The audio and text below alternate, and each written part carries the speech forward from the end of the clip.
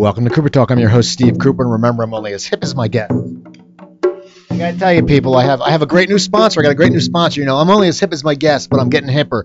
I've got a new single-serve coffee combo from Cafe Valet. Their brewers are inexpensive, as little as $25 for a brewer and a 10-sample coffee pack, or it's just $20 when you use the discount code Cooper. That's right. If you go to their website and use Cooper, you get $5 off. Compared to other single-serve coffee systems, you can save up to $100. With Cafe Valet, it's a great tasting cup of coffee, brewed in just minutes, just the way I like it. And I like decaf. They have decaf every time. So how's that for hip, people? So go to cafevalet.com and use the code Cooper and save even more money. That's right, cafevalet.com. The coupon code is Cooper to get this combo for just $20. I'm telling you, man, this is good coffee. So get it. I love the decaf. I wake up every morning. Joanne's a tea drinker. I bought one of these things because the French press gets a little hard. You know, you sit there. My guest is Brian Scalar. Hi. Are you a coffee drinker? Not at all. No, not at all? Isn't that interesting?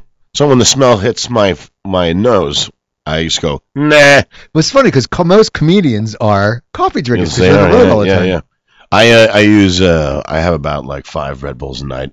I'm going to have a heart murmur.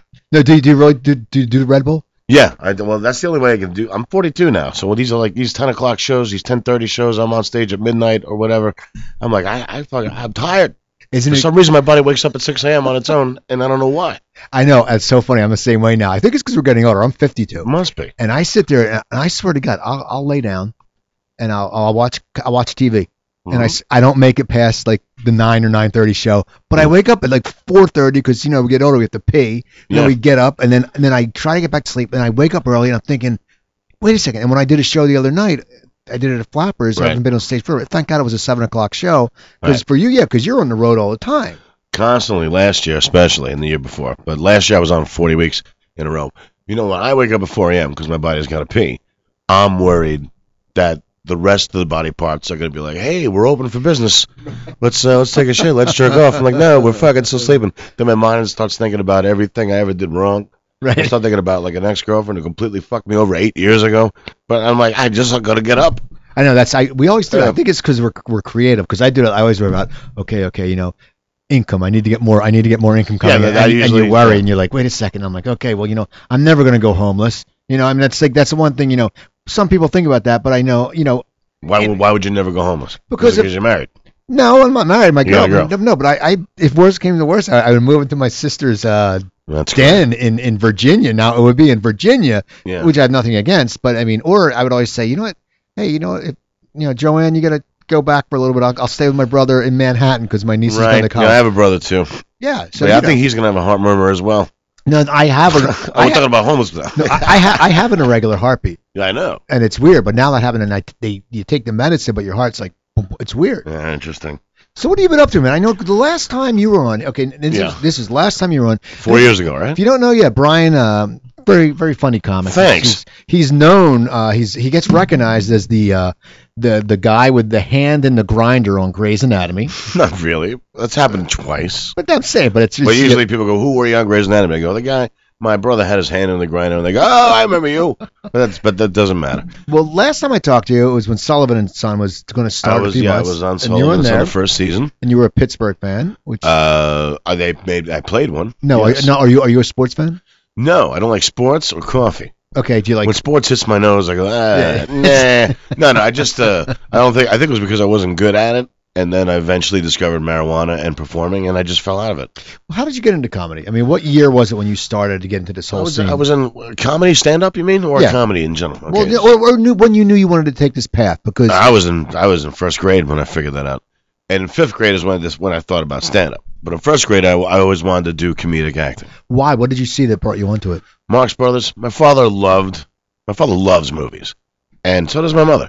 And my father showed us Abbott and Costello, a lot of Laurel and Hardy, a lot of Marx Brothers. And my mother showed me Bill Murray, John Belushi, all those guys.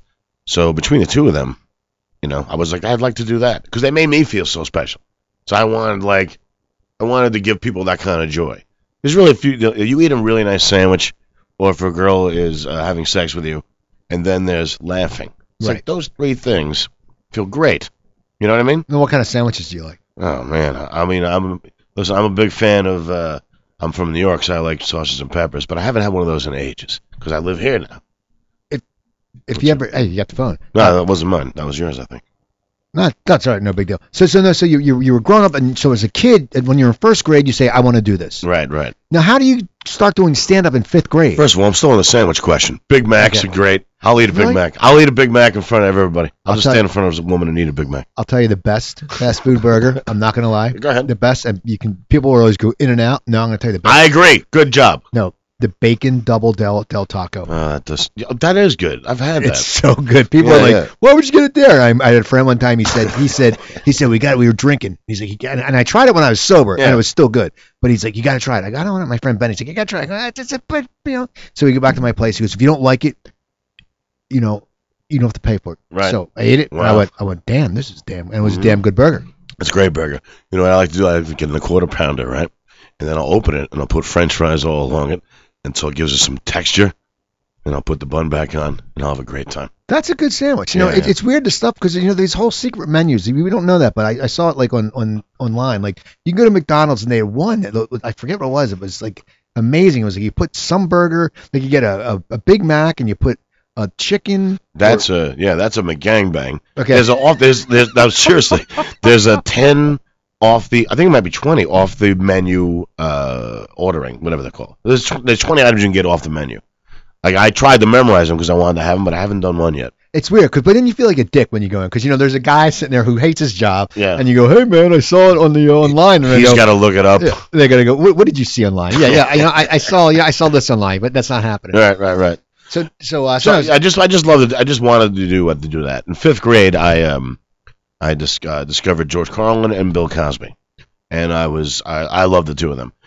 My mother had a couple of Bill Cosby albums, and my father, and they had all these George Carlin albums. My friends did, and Bill Cosby himself and George Carlin Playing with Your Head came out back to back on HBO, right around the time of Ghostbusters, and I was like, "This is the fucking best shit I've ever seen." I just couldn't believe one person could hold everybody's attention like that in a fun way and make people, and it just seems so powerful and fun, But really, it's acting is a little more fun for me because there's no bachelor party interrupting you.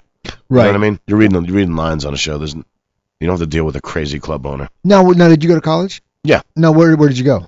Upstate New York in a town called New Paltz. Okay. State University of New York in New Paltz. I know that school. It's now like the new Berkeley. You know what I mean? Isn't it crazy? Yeah. Like my school I went to was a small state school in New Jersey when I went, it was called Stockton State. Mhm. Now it's like Richard Stockton University. And when I went, it was like $32.50 a credit. Right, it was like to live there and to get meal plan, it was like $2,000. Now it's like $20,000. I'm sure it's like that. And that's a state school. But it was a fun hip school to go in. There was a lot of drugs, and that's why I did a radio show. I had my own comedy radio show, so I had to come up with an hour of comedy each week. Now, what did you do in that show? It's very similar to my podcast. I bet you haven't heard my podcast yet because nobody has, except for maybe my mom and two of her friends. Okay, no, you know what's funny? Because I went to your website today because you're coming on, and I saw, because you go to SoundCloud for your podcast. Or iTunes or Stitcher. And I looked at, you put them up like because your last one was like 7 hours ago, or no, or you did one like. I do every Tuesday, usually a 15-minute. It's all sketches. Okay. And it's usually just me playing many characters, arguing with myself. But it's fast because I wanted people to be like, that was fun. You know what I mean? I didn't want people like, look how cute he was doing an Italian accent for 45 minutes. Like, I wanted it's fast. Like now, Bugs Bunny fast. Now, what's it called if we're looking on iTunes? It's a great title. This is my podcast. I'm sure there's like 8 of those out there. But you can go to my website, brianscholar.com, and there's a link there. Or it's on iTunes. This is my podcast. Now, what made you decide to start doing that? I fought it for years. I fought Twitter. I fought Facebook. You fought Twitter? I fought Twitter. I just signed on to Twitter last year. It's a mess. What is your Twitter? Brian_Scalaro. Okay. All caps. Okay. I was really late. I only have like 4,000 people on Twitter because I started late. I fought it. I was like, in my day, you just had to be funny. You didn't have to be good looking. You didn't have to have momentum. You know what I mean? You didn't have to be. You'd have to do social media. You could be whatever. You could be a minority. You could be a woman. It doesn't matter. You know what I mean? And now it's like there's so much other shit. You got to be funny 24 hours a day. Like on Twitter and Facebook, you have to promote. You have to call up. You have to deal with all this. You have to constantly think of the next thing you got to do. It's, I don't know. It's too much. Isn't it weird because you've done comedy for a long time, and when I did comedy, I mean, I was on the road from '88 to '95, right?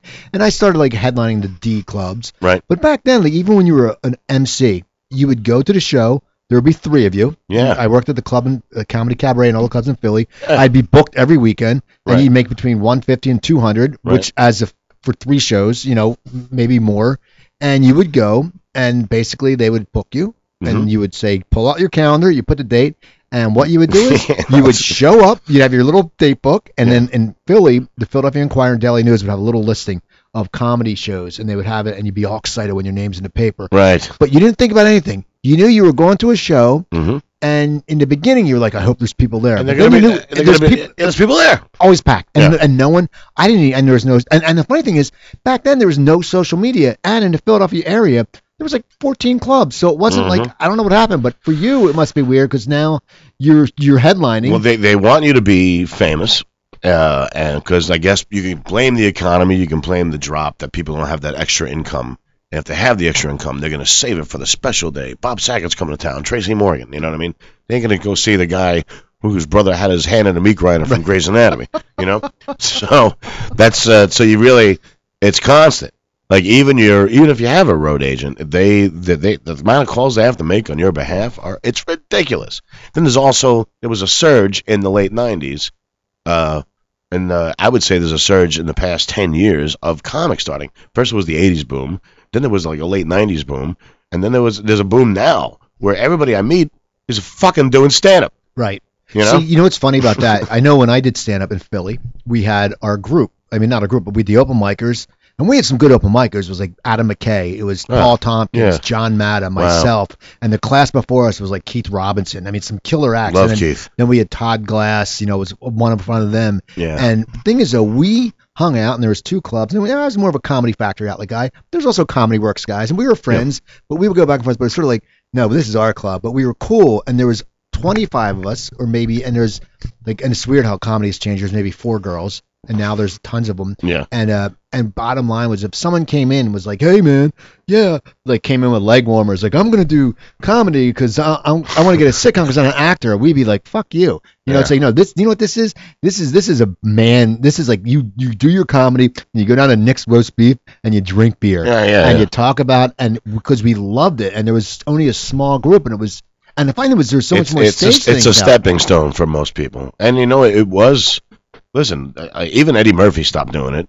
Steve Martin stopped doing it. Like sometimes you're like, it's a great job, but sometimes it is a stepping stone. And then when you don't have to fly to Wichita to get $1,200 and get yelled at by the club owner because his flashlight didn't work and you went 2 minutes over, and like I would rather be on NBC right now for 6 months, you know what I mean, and just collect a great paycheck and get treated with respect.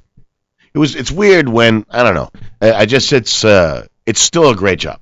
So I know we're getting to a negative area. Oh, no, it's not. I like to say, well, it's changed a lot. But now for you though, going back to when you were in college, when you graduated college, did you automatically start doing stand up, or how did you get into this? My first show was in '92. It was a pre-show known as a bringer show these days. Stand Up New York, 78th and Broadway, and a friend of mine from high school who listen, there's people who everybody's kind of funny, but then you knew you were the funniest guy in your school. And so it's like, so this guy did stand up at a bringer show, and I got jealous. I was like, why am I waiting? Like, I've always wanted to do this, so why am I waiting? And so then I did a bringer show, and then God bless my 100 friends who came out and saw me. Then in October 92, I did a second show opening for a hypnotist at my college. I tanked so bad, like there wasn't even a noise. And I got off stage 5 minutes in when I'm supposed to do half hour. It shows you, like, what am I doing? What am I doing? Yeah, My second show ever, I'm doing a half hour? You know what I mean? I didn't know what I was doing. And so I lost my mind for a while. And then I was like, you know what I'm going to get? I'm going to get my own radio show here. I'm going to get my own TV show here. And I showed the college. So you got a TV show? I had a TV show at college. Then so it's like I just showed the college. I was like, how dare you? I know you're all walking around thinking I'm weird and I'm not funny. I'm going to change your minds. And I fucking did. Isn't that the worst? Because I would think how college is. Because the first time I got on stage, there was a contest called Mr. Stockton. Yeah. And I was a freshman, and my buddies who were seniors, 2 seniors, were like, dude, I used to always a Rick Springfield air guitar. And they go, dude, you got to do this. So I'm like, yeah, but I'm not one of these guys. And they go, do it as a joke. So it was like it was a Miss America contest. So I went as a joke, and I did the Rick Springfield guitar. I wore like this ugly suit for the formal attire. Yeah. And then for the bathing suit, I oiled myself and wore these bright orange shorts. It was funny. And I took second. but it's the first time I felt Wow. I was on stage, and it was a good reaction. So everyone's like, hey, that. But I can imagine if you had a bad set, it's like because I mean, That was the second time though. yeah, but I'm saying, but when it's your college, it's like we get that if we have a bad set if we have at a club and you feel But bad. you got to live with them. I know that's what I'm For saying. the next 4 years. Everyone's probably like, what the hell? Oh, that's that guy. He tried to do comedy. And you're like, shut the fuck up. And then and then now all those guys in the theater department have they've like one guy who's doing commercials, but usually he was always nice to me. But all the other guys who wouldn't let me do their fucking plays, they're all fucking working as checkout guys and or whatever stockbrokers. Like, their families, and they're watching me on Facebook, traveling the country and being on TV, and that makes me laugh. But it's like I wanted that drew me more. If anything, I hit on girls who are way too hot for me. I'm an underdog. I'm best as an underdog. So the fact that I stunk that bad at that performance, and I had to live with those guys for the next 3 years, and girls, I had to play. I had to just show them. And I was an underdog, and I proved myself. And I remember, I never paid for a beer in town. I got free rent in some places. I got free food after hours at bar. This was when you college. When you started doing the radio show. Yeah, when I started doing the television show in particular, because that's when people were like, man, that's pretty funny. And it was good. So I don't know. So then I started when I graduated in '95, I had a job at Real Sex HBO. My job was to stand on the corner with a walkie-talkie and let them know when the cops were coming so that they could put the cameras away. Because if the couple was fucking in a dumpster. And eventually, I worked on the Mark Maron project pilot on Original Comedy Channel. It's called Comedy Channel, not Comedy Central. And so I worked on a lot of Exit 57, which had Stephen Colbert and Amy Sedaris. And I was an intern. And I was the fat intern with no personality because I was too nervous. Why were you nervous? Because whenever I enter a situation, I'm usually quiet. So when I first started doing stand-up, I was quiet at the bar. I was quiet. It's just the way I am. But then eventually I start talking, and then people stop listening. But either way, I forgot what I was saying. Fuck, what the hell was I saying? You were the fat intern. The fat intern doesn't get the work of the writers. The pretty girl intern gets the work of the writers. I was on the fucking truck loading goddamn sodas, handing out jelly beans after a show. It was a horrible... And then eventually it was like, I don't want to do this anymore. And I got a job working with mentally retarded people, handicapped. You say handicapped, you go, how are they handicapped? And you go, retarded. And then they catch on. But they were retarded. And I worked there for years, and I was able to pay my rent through that, and I just started doing stand-up full-time. And eventually I was able to pay my rent through stand-up. And I know you've done a lot of acting. Yeah. Now, when did you start to go back? Because you said as a child in first grade you wanted to do the comedy acting. I think we all, that was something that because you were like Bill Murray and those guys were gods. Yeah. But Bill Murray, for God's sakes. Well, if you have a chance, if you have Showtime, there's a great documentary about National Lampoon. You gotta watch it. It's damn it! I don't have it. You can probably find it online. My parents have it. I'm gonna have them tape it. It's so good. I just watched the other day. And I love it. It goes like how. Funny thing is, you sit there and Del Close was a fucking genius. And no. This was National Lampoon, the magazine. Oh. But they got Bill Murray and all those guys. But then they all left and went to SNL. It was weird how they all started. I have the National Lampoon Radio Hour CDs in my car. Oh, were they great? Weren't they? They were fantastic. And you can get them on your little Pandora. Like when I hike, I just put that on. I go National Lampoon Radio Hour. Then you got John Belushi, Gilda Radner, a lot of Christopher Guest, so much Christopher Guest. I know I forgot, and it's just amazing. But it was funny because you what we were talking about. I don't know why I got distracted. We were talking about National Lampoon. We were talking about your comedy. Oh, the acting, because we watched those guys. So when did you decide you were doing stand? When did you start to get into acting? First of all, my podcast is very similar to National Comedy. That one, National Lampoon Radio Hour. Now, I think you'd like that. Now, did you do that? Did you formulate that because you loved sketch? I mean, we'll go back. It just happened naturally. But so now you do. But no, we're gonna talk about your podcast. Yeah, don't worry about it. I just wanted to say that while I was there because I would forget it later because I'm stoned. But it's all right. It's always it's all right. But it's nice. Yeah, I'm pretty relaxed. It's nice to be. It's a nice warm area you can be stoned in. Yeah, this is very warm. It's kind of like I'm in a womb. Exactly. It's like, first I was like, I'm gonna have a heart attack in here. I thought I was having a heart attack because it was hot. No, it's funny when the same seat you're sitting in a few weeks ago, Ed Asner was in there. Ed Asner was in this seat, and he was sitting there, and it was warm. And after the show, he goes, "Jesus Christ, it's hot in the studio. Next time I come back, it better be cold." And I went, "All right," but I was just cracking up because it was. I don't know. It gets hot in here, but I can't control the heat because the heat's down the hall. Yeah, old people and fat people can't control their temperature. I can, and I'm. But you're not fat. But I don't think you're Ed Asner's age, is what I'm saying. Nah, yeah, he's 80. That must have been great. I could feel his farts. I know you can sit there. You know, Yeah, I feel his farts. the It's like Christopher Walken with when he holds the person's hand. He goes, "You can die like this." I can sit on where everybody sat and just relive all their farts. well, there's been a lot of farts in that. He was nervous that Pike was going to pick it up. Exactly. That's a great idea for a sketch. There you go. See that? You guys farting. See that? You're writing your podcast on the show right now. Your next podcast. What was that movie called with Christopher Walken? Which one? The one, the Stephen King one. Oh, Dead Zone. Dead Zone. Dead Zone. That's what I was talking about, except with farts. Now you're acting. You're Yeah. acting. Now I know ages ago you had your own series. I've been a regular on 2 network sitcoms, and I've been a recurring on, I would say, 4 cable shows. And now one of them was with Pamela Anderson. Yeah, I was a regular on that show called Stacked. She worked in a bookstore. Everybody remembers the commercial. Nobody fucking watched it, but everybody remembers the commercial. It was called Stacked, and it's about a woman with big tits. So you think that's the way the show is going to go. But when you watched it, it didn't go that way because it's written by Steve Levitan, who's now winning all these Emmys for Modern Family. So people, just because of the name of that sitcom, didn't watch the show. And it's a shame. Christopher Lloyd was great on it. And then, I mean, Levitan also did Just Shoot Me. The guy's got talent. That's where he was coming from. Just Shoot Me. You know? And so now, what was it like? You know, what was it like when you got a series? I mean, you sit there. I mean, it was down the road a little bit, but I mean, when you sit there, you know, when you are a little kid, did you ever sit there and, you know, we all dream, but did you ever sit there? I mean, the first day when they called you and said, and they called back then, it wasn't like emailing. When they called and said, your agent or said, hey, you got to I can remember each thing because you got to remember. It's first of all, it fills me with sadness to talk about the past because I'm not getting regular offers anymore.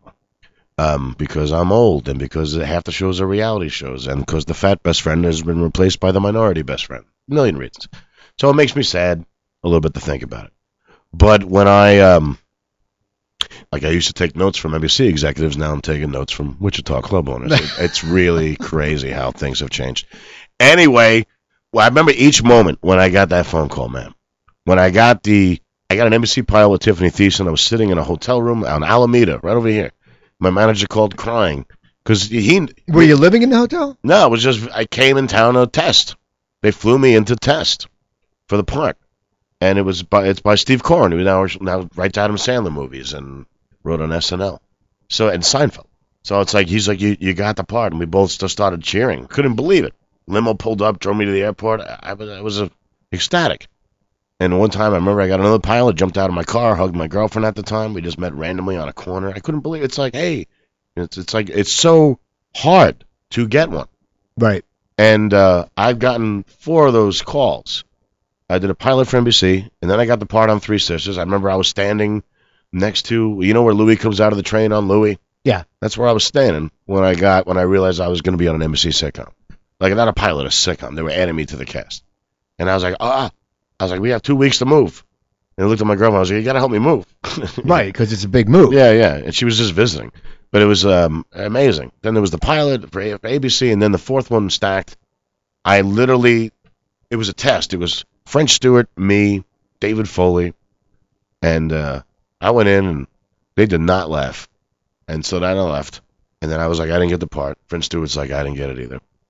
And then they were like, Brian, can we see you again? And I was like, oh, God, this is my second chance. I got to do it. So I went in, and I read the scene, and I stopped it halfway through, and I was like, why aren't you fucking laughing? Laugh! And I pretended to choke the president of Fox, who was this heavyset woman. I was like, laugh! And they all started laughing. And then they liked the scene. Then I left, and I immediately got in my car, and I didn't even put the key in the ignition yet. They called and like, you got the part. He was like, I liked the fact that you choked the president of Fox. Of course, I'm like, that's good. But that's why I got the part. Anyway. So. No, you sit there, now though, you still do a lot of acting. I mean, when you sit there, I mean, it does a point where, I know you said you get sad from the past, but you should also feel blessed because, I know. No, I do feel blessed. Because you have brought in a lot of joy to a lot of people. And that's a lot of times I always say, just getting a pilot is one thing. It's incredibly hard. Being in a series, you know how many people, especially now we're talking about Comedy Explosion, people aren't ever going to get crap. They're not even going to get $5. My own friends never got one pilot, much less 2 pilots and 2 TV shows. So it's like I'm very lucky to have had that.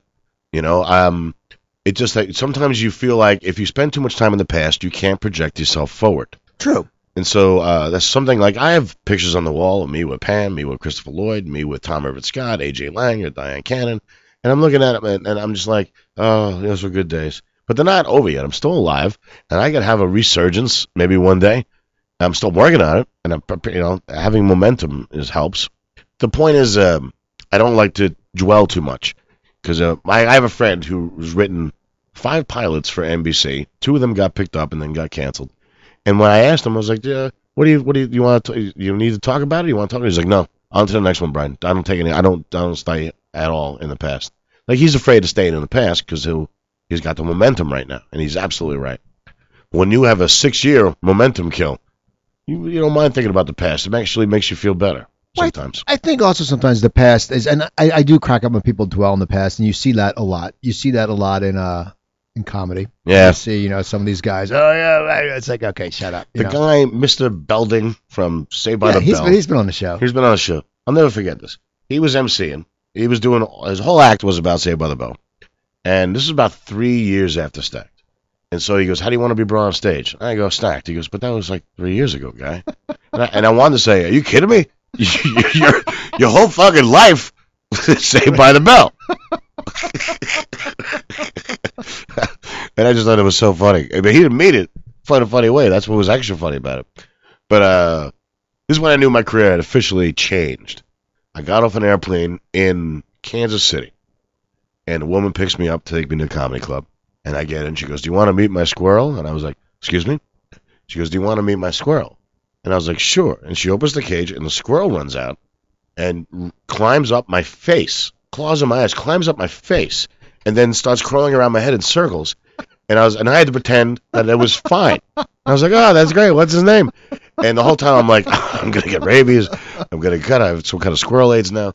And that's when I knew that I went from executives kissing my ass and coming to my dressing room, finding orchids and taking girls to Emmy parties in glittery dresses, the 2 of us, and meeting all these celebrities and having a great time and making money, to now having a squirrel on my face for $1,500. Yeah. Now, when you made the money, did your life change? Because a lot of people, it was great. Did you get a new car? Did you do? I mean, what did you do? I didn't do that. I knew my family has always been lower middle class money wise, so I knew to save, and I knew not to buy a house until the show hits the 3rd season, and that's 3 complete seasons, not these half-ass mid-season shits. Don't buy a house until your show hits 3rd season. I knew that. So I took girlfriends to bed and breakfasts, and we took trips. We didn't buy flights. We drove up the coast. So I took her friends out to dinner probably once a week. I was I bought pearls for my mom. I did things I should. But then when the writer's strike, so it didn't change my life because the writer's strike came around in 2008, followed by the economy drop, and both lasted a year and a half. So that makes a 3-year kill where there was no work, and you lost your agents, and you lost your girlfriend, and you lost your money, and you discovered cocaine, and those 3 years were fucking, that killed everything. So it didn't really get the chance to change my life, because I think if I had those 3 years, if the writer's strike didn't last a year and a half and I had those 3 years, I could have just gone on to another fucking show after Stack got canceled. You know what I mean? So no, it didn't get a chance to change my life. But man, it was fun. I walk past restaurants now going, I remember when I used to go in there and be able to eat, and it never even occurred to me to look at my bank statement the next day, It was wonderful. Now I go to Subway, and I'm like, if I put the tip on the card, will that come out right away or tomorrow? Now you said after those 3 years. Now, how do you rebound? How do you pull it together? Because it's like in this business, because you're doing well, you're working, but I mean, it's a big difference. You find the joy back. I mean, how did you start that? Because it said, you said you had to start. Sad. Did you say I want to get back to stand up? Because were you doing stand up when you were doing that? I was, but I wasn't playing the road. I was doing L.A. and New York. And I wasn't playing the road. Did you because in L.A. and New York, you're only doing 10 minutes, but I mean, you get to go on the road. Yeah, so I had to go on the road, and I didn't want to feature because I didn't want a middle because it wasn't sense money-wise. So I had to call places and work my way into these clubs as a headliner, and I'm coming off 2 sitcoms that nobody fucking watched. One because of 9/11, and one because it was called Stacked. So I had to eat shit for years. I had to start fresh, the way that most people started. It's almost like a second career now.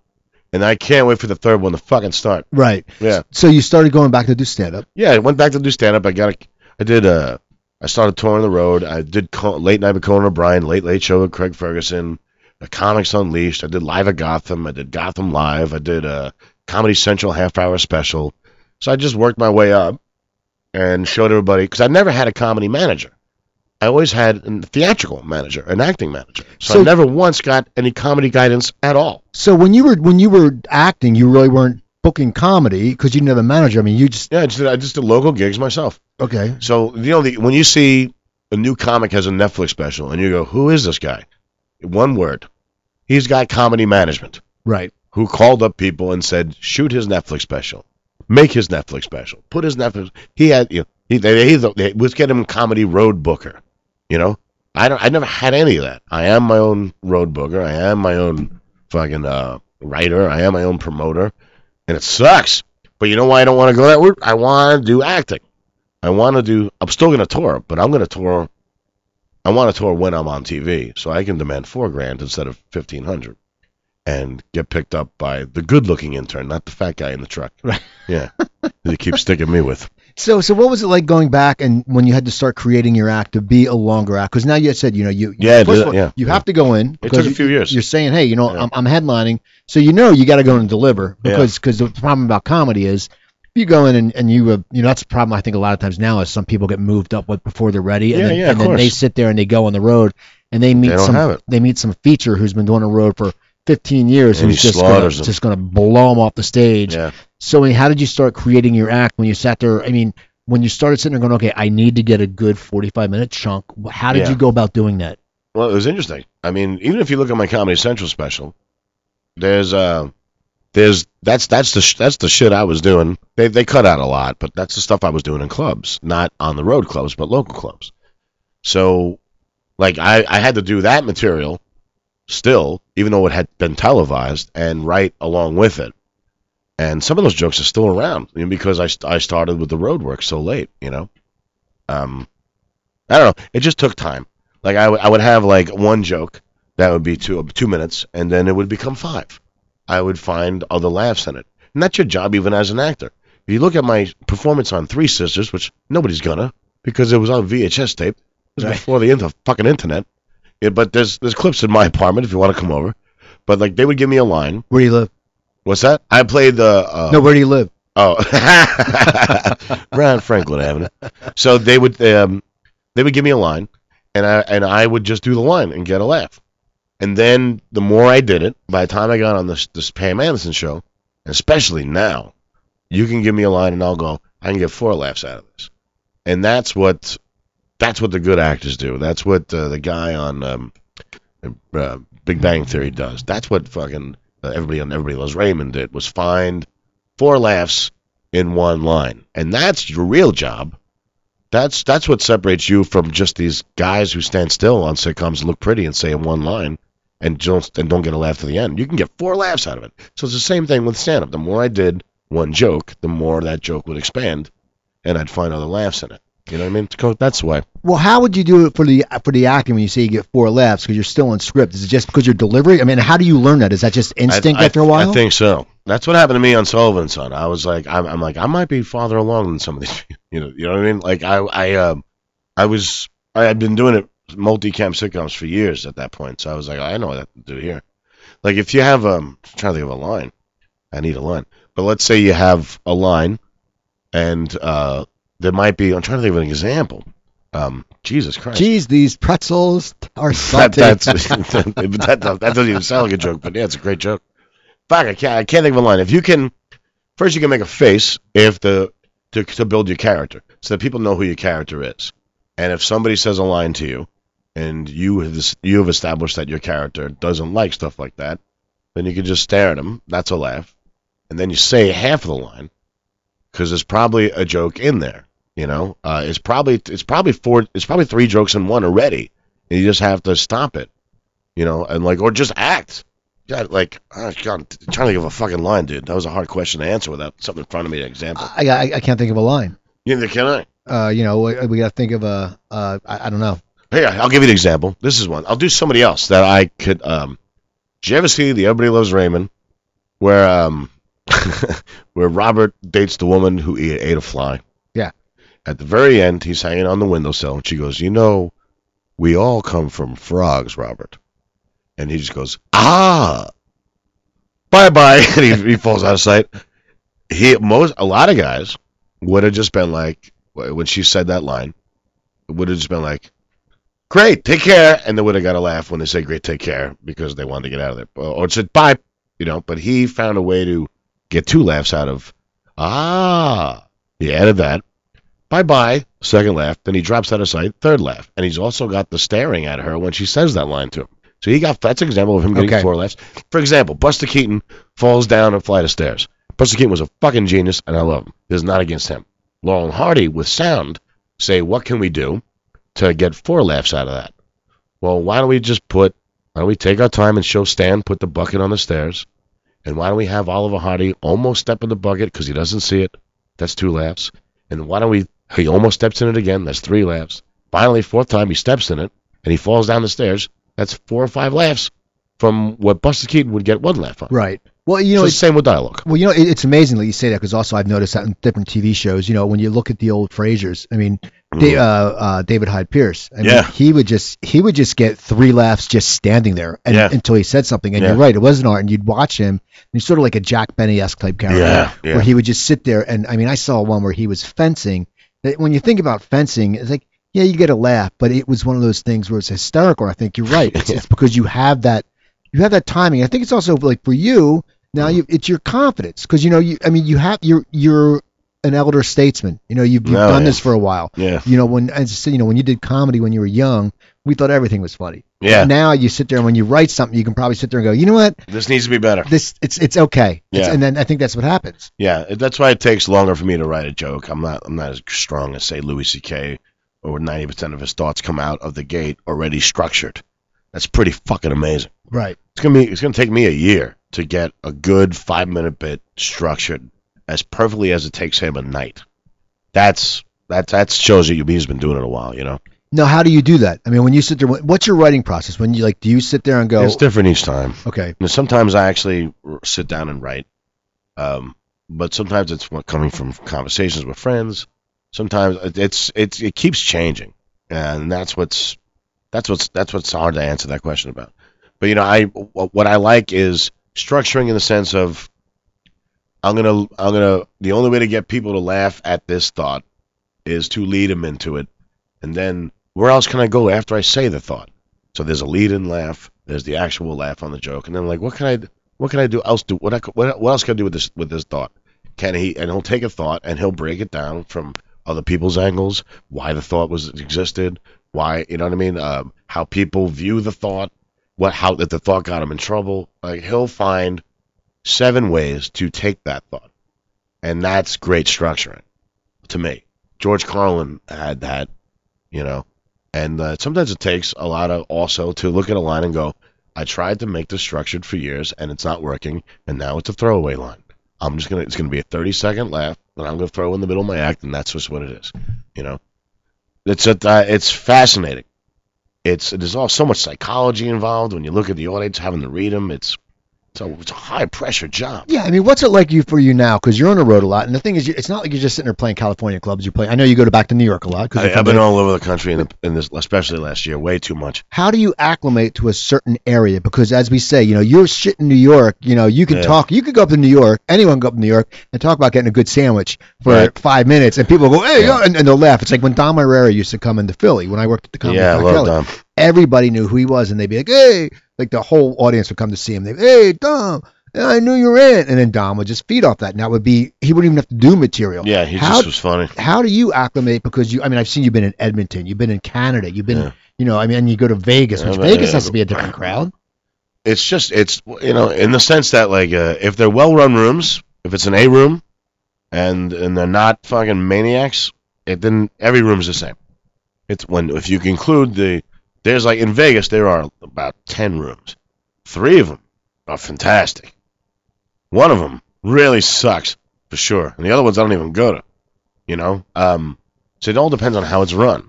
But to me, I don't think there's much difference between L.A. and a Wichita crowd and a Midwest crowd and a a Florida crowd. I think they're all the same.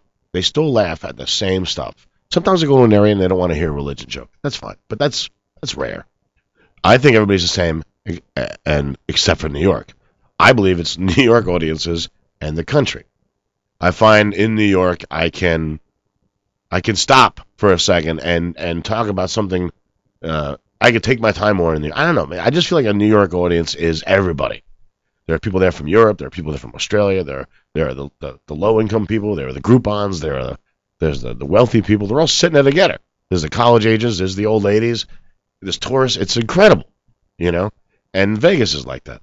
But I actually don't think any. The only thing I noticed is that when I left New York is that I had to start smiling more on stage. That's the only difference I can really tell you. After people act like the Midwest is some secret code, like it's they like dating jokes, they like parent jokes, they like marriage jokes. It's like I just played it in Michigan and it went fucking great. I don't know and I didn't do one marriage joke, Okay. one kid joke. So it's like I think they're all the same. Now, how do you think through the years your act has been changing? Do you feel you're growing? Do you feel your point of view has changed? Or, I mean, how do you sit there and is it something you want to strive for? Because I know a lot of comics who have done comedy for a long time. What they're doing now, I mean, it's true, there's still the jokes because we always have those jokes. Yeah. But do you feel that your point of view has changed a little bit? Or, I mean, what's going on with that? Not in stand-up. I think when I first started, it was a lot of shit jokes and fuck jokes. And now it's just like, I now that I'm older, I don't want to offend people. You can always tell a new comic, like, my God, this guy's got a lot of rape jokes. Right. My God, this girl, for no reason, just talked about a black cock when she's never slept with a black guy in her entire life. Why did she just do 10 minutes on black cocks? Because they want to offend. They want to surprise. They want to shock. I don't do that anymore. I don't do that for sure. I'd rather every single person leave. When I see somebody in the crowd not having fun or somebody sad, that breaks my heart, man. I want everybody to go home having fun. That was one thing. People give Dane Cook a lot of crap, but there's one thing he said in his special once. He was talking about why he cared so much about the sound being right because the sound wasn't right. And he goes, listen, he's like, but the people are like, you just can't hear the sound very well back here. And he goes, but every single person in this room paid to have a good time, and that always stuck with me. And I was like, all right, yeah, he's absolutely right. Yeah, I always think that's true. I always think it's funny. I even see that on Facebook sometimes. Like people post stuff just to get a rise. It's like when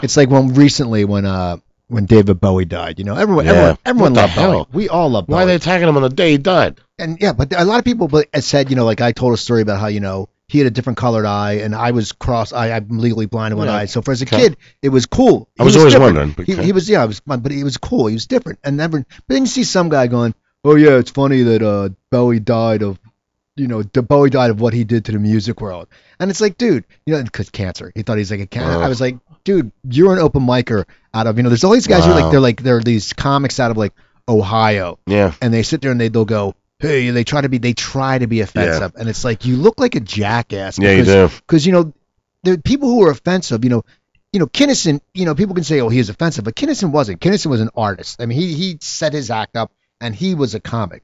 And now with social media, it's funny because you can be offensive. Yeah. And I don't know why, that's always attacking each other. That's always going to stick to you. 10 years from now, you're going to go, oh yeah, you're going to meet someone, you're going to go, oh, you're that douche that made a joke about Bowie. Right. I think it has to do with just youth. Like, you remember, that was in high school how you always got a laugh, is by being mean. Right. And so I think that has to do with youth, is that they're rebelling against everything that the older people have, including that's what I did. So one of the things older people have is common sense and respect and order, And so they reject against that too. Fuck it, I made teachers quit. I was a horrible student. I was a horrible person, I made teachers quit. How'd you make a teacher quit? I wrote a play about one, and I asked to read it. He didn't know it was about him, so I got in front of the class and tormented him for about a half hour. It was horrible. We had a guy named Mr. Gidley, and he always shook. He was like old, and he shouldn't be teaching. And when he would turn around, we'd whip pennies at the board, not to hit him, just around him, and he would freak out. And it was sitting there. He finally, and looking back, I'm like, that's horrible. That was awful. We sit there, and when you get older, you sit there and you go, man. I mean, you're right, because then it was funny, but now you go, That was God, mean. We're dicks. Like if I was now and I saw myself then, Yeah. I would kick my ass. I dropped fireworks on a family once. I was 18 floors up. I knew they were going to burn out before they got to the family, so I knew that. So I dropped it on them. And I remember the mother taking cover, the father grabbing the little girl and running for his life. And then immediately when we saw that, we were like, we are horrible people. But I had that ability as a kid. I was very much like Fred Savage on the Wonder Years, you know what I mean? I was a good kid. I wasn't like his brother. I wasn't Jason Hervey. Right. You know? There you go. I can't believe I remember the name. That's a good recall, man. I hope he hears that so he knows that he meant something to me. He always played the bully in Disney movies, you know? But anyway, Jason Hervey and the blonde guy from Karate Kid. Those two guys should do a movie together. Oh, yeah. We were bullies. Billy Zapka. Yeah, they should do a movie together.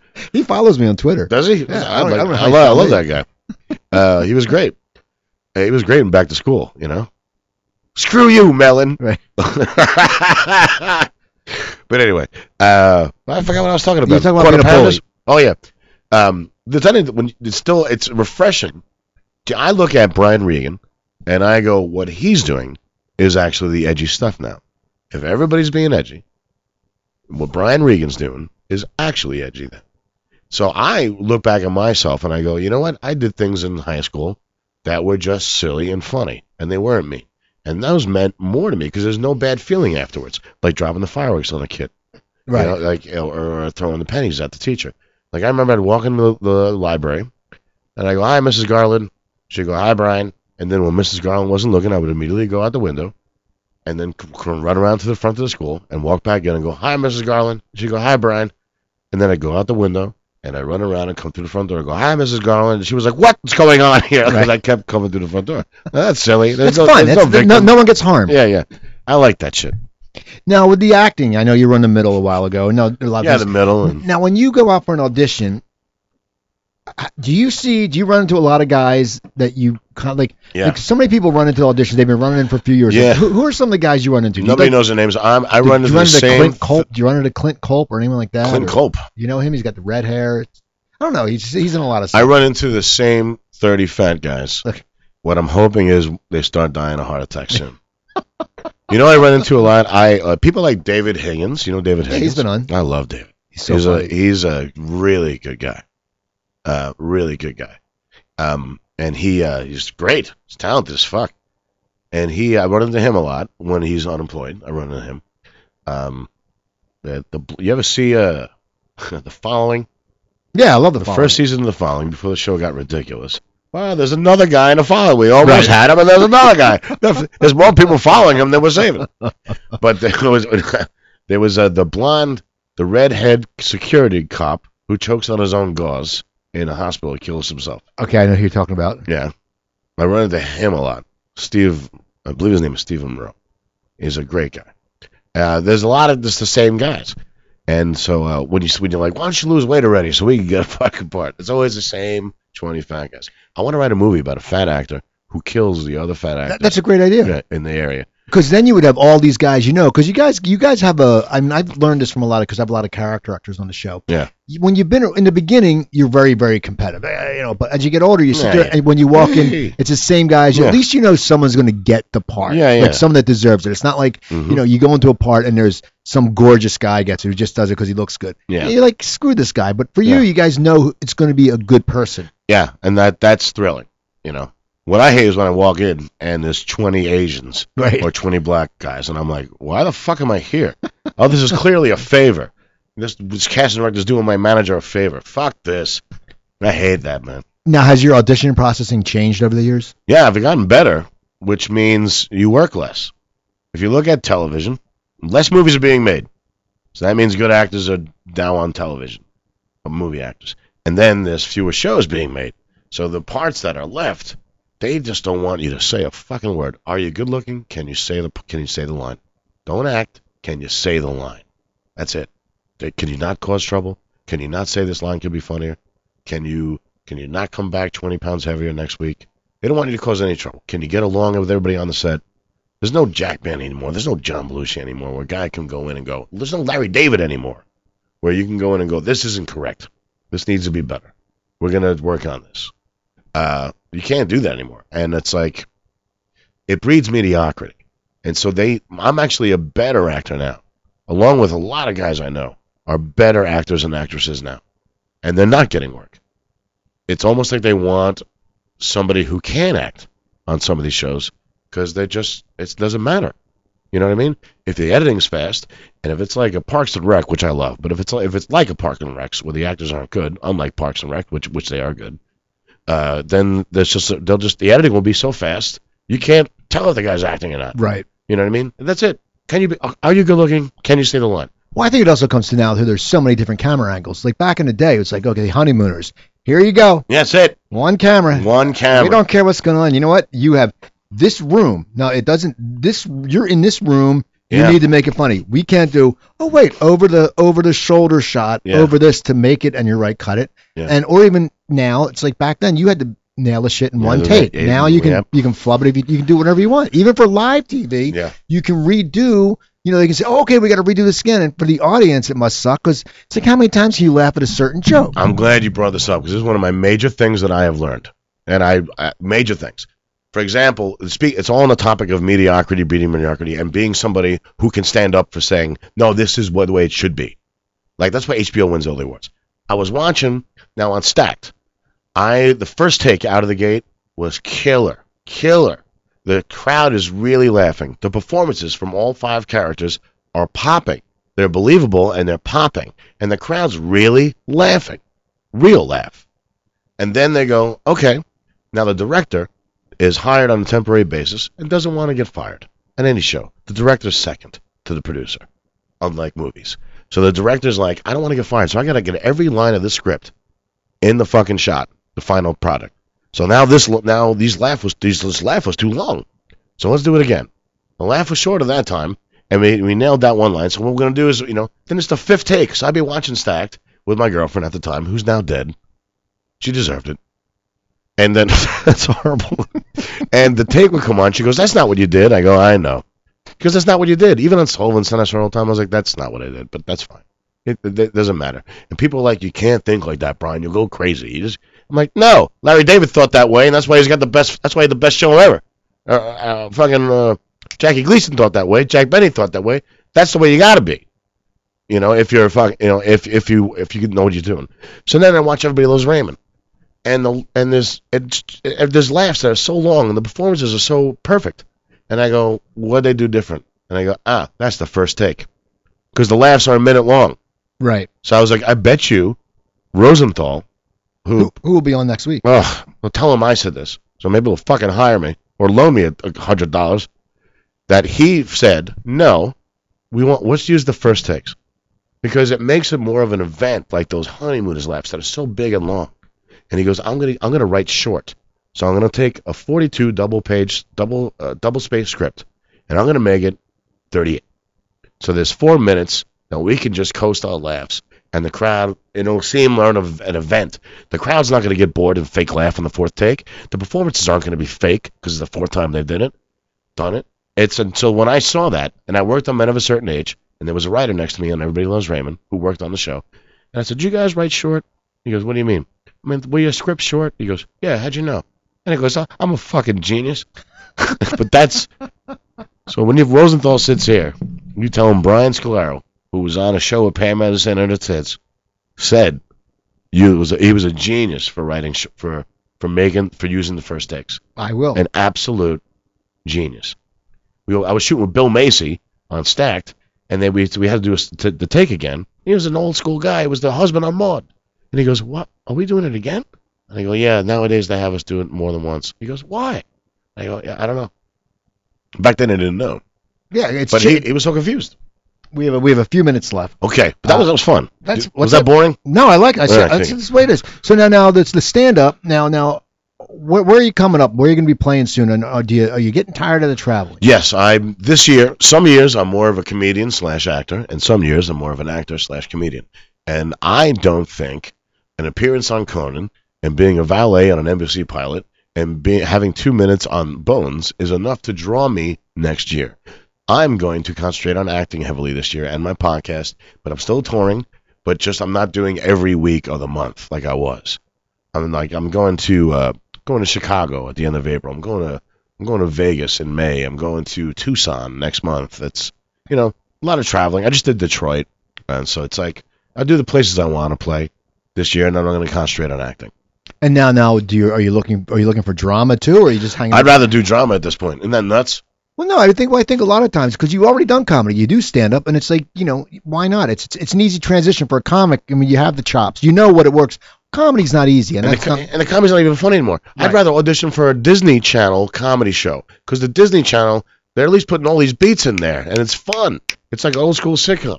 Now these comedies now are like, Jeff misplaced the vibrator. Right. It's I watch some of them and I go, I'm sitting there going, holy crap. I'm like, I watch it. And I can't really watch it. I do though. That show Superstore is pretty funny. I was going to read for it, and then they gave the part to Mark McKinney, and that happens to me once a week. What, that they give it to someone else? Mark McKinney, strange enough. Okay. No, they just give it to they give it to a celebrity. There's offered to. I once tested I'm almost done with 3 guys, and we were all excited. David Faustino, me, Greg Valentine, and a couple other people, and we're all competing for this part. We're testing. We beat out thousands of people. And then when the test is over, I call my manager and I go, did you hear anything? And he goes, they gave it to Will Sasso. And I go, he wasn't even there. He goes, yeah, they just offered it to him. So they offered it to him when we were in the fucking room. He was like, yeah. It doesn't matter. That sucks. But, but things are going to change. I feel it. I feel it too. Because once you get into Cooper Talk, momentum starts. The fact that I'm sitting between the farts of Ed Asner and Phil Rosenthal, I feel pretty special. And Mackenzie Phillips sat there a few weeks ago. Mackenzie Phillips. Yeah. I always liked her. There's been a lot of people that you'll sit there and go, wow, you'll sit there and go, the creator of The Shield was just on. The creator of The Shield was here. That's awesome. So you're sitting in a seat, and they all sit in that seat. Yeah. They all sit in that seat, and that's what I'm saying, because you get the good seat. You're going to have to sell the seat, man. I know. I'm sure. I used to have, in my 1 year, I had all baseballs. I got people to sign. Oh, that's awesome. I have one that has Nia Bartalos, Gilby Clarke from Guns N' Roses, and Raj from What's Happening. And a bunch of other people. Raj for What's Happening. That's awesome. Yeah, I would get the ball, and I have a whole year of guests signing it, and there's all like Gregory Harrison's on one of them. What was Raj's name again? Ernest Thomas. Ernest Thomas. That's right. So okay, so now give us all your stuff. So this Twitter, it's Brian_Scalaro, and that's all caps. It's SCOLARO. Do you tweet a lot? Yes. Okay. My podcast, I would love to build, not to take away from your audience. Oh, no. It's completely different show. We're all different. It's 15-minute sketch comedy, and it's really juvenile and really nonsense. I'm going to promote it later today. It's called This Is My Podcast. It's called This Is My Podcast. This Is My Podcast. It's very childish. And you can find it at brianscalaro.com. Or on SoundCloud, iTunes, and Stitcher. And, I'll be touring. If you want to check out my calendar, all you can do is the homepage of brianscalaro.com and scroll down. Very good looking website, too. Thank you, my friend. You said that last time I was here. I appreciate it. Because I noticed. I see some websites, and I always sit there. But my big thing now is I got to look at the website, because when I post the episode, I always because my one computer at home lets me copy and paste everything. But one of those weird web pages with like the blue typing, I got to sit there and got to rewrite the shit, and I hate that. But our first interview is in my press. Oh, cool. Well, you got to put this one on too. I certainly will. There. I'm glad you came back on. I had a great time. Thank you for asking. Yeah. So people go check him out. Go to brianscalaro.com, and you can probably find everything there. I mean, that's everything. You can go to Twitter. I mean, you link to Twitter. You can also go to my webcam. I'll be doing shows later. I'm just joking. Exactly. I've been on the internet way too much. You Periscope? No, I can't figure. I'm sure I'm going to have to do it in 5 years. Yeah, but no. So go out and it's a great site. Brian Scalaro. It's got audio. It's got it's got videos. It's got all that stuff. And so check it out. And so and also people go to my website coopertalk.net. I have over 470 episodes up there. Coopertalk.net. Also email me cooper@coopertalk.net. I want to thank Cafe Valet, my new sponsor. But people, if you know anyone who's interested in sponsoring, send me coopertalk.net. Just off this show, when it goes, you get 1.2 million marketing hits. And to be honest, I'm played on 7 other networks. I have my own app. If you go to the Google store, there's a Cooper Play app. So go there and just do that. And and please follow me on Twitter. It's at Cooper Talk. I always post stuff. I try to be funny. Instagram, Cooper Talk 1. That's right. I post some good pictures, and you can find out what my guests are, what's going on.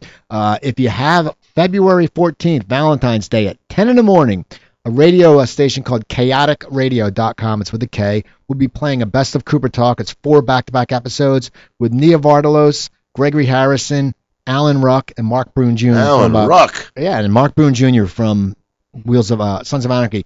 And also, go to my website, stopthesalt.com. It's my health book, Cooking Healthy, Low Sodium Cooking for One. It's $10 on my website, $9.95 on Amazon. If you go to me, buy it on my website, I make more money. I sign it. 5 cents. I send it to you. No, I make a lot more. Okay, I good. make double the money because they should there's do no that. middle guy. Because so go do that. this job is horrible. So Exactly. please, yes. So people, I'm Steve Cooper. I'm only as hip as my guest. Don't forget, drink your water, take your vegetables, eat your vitamins. I will talk to you next week.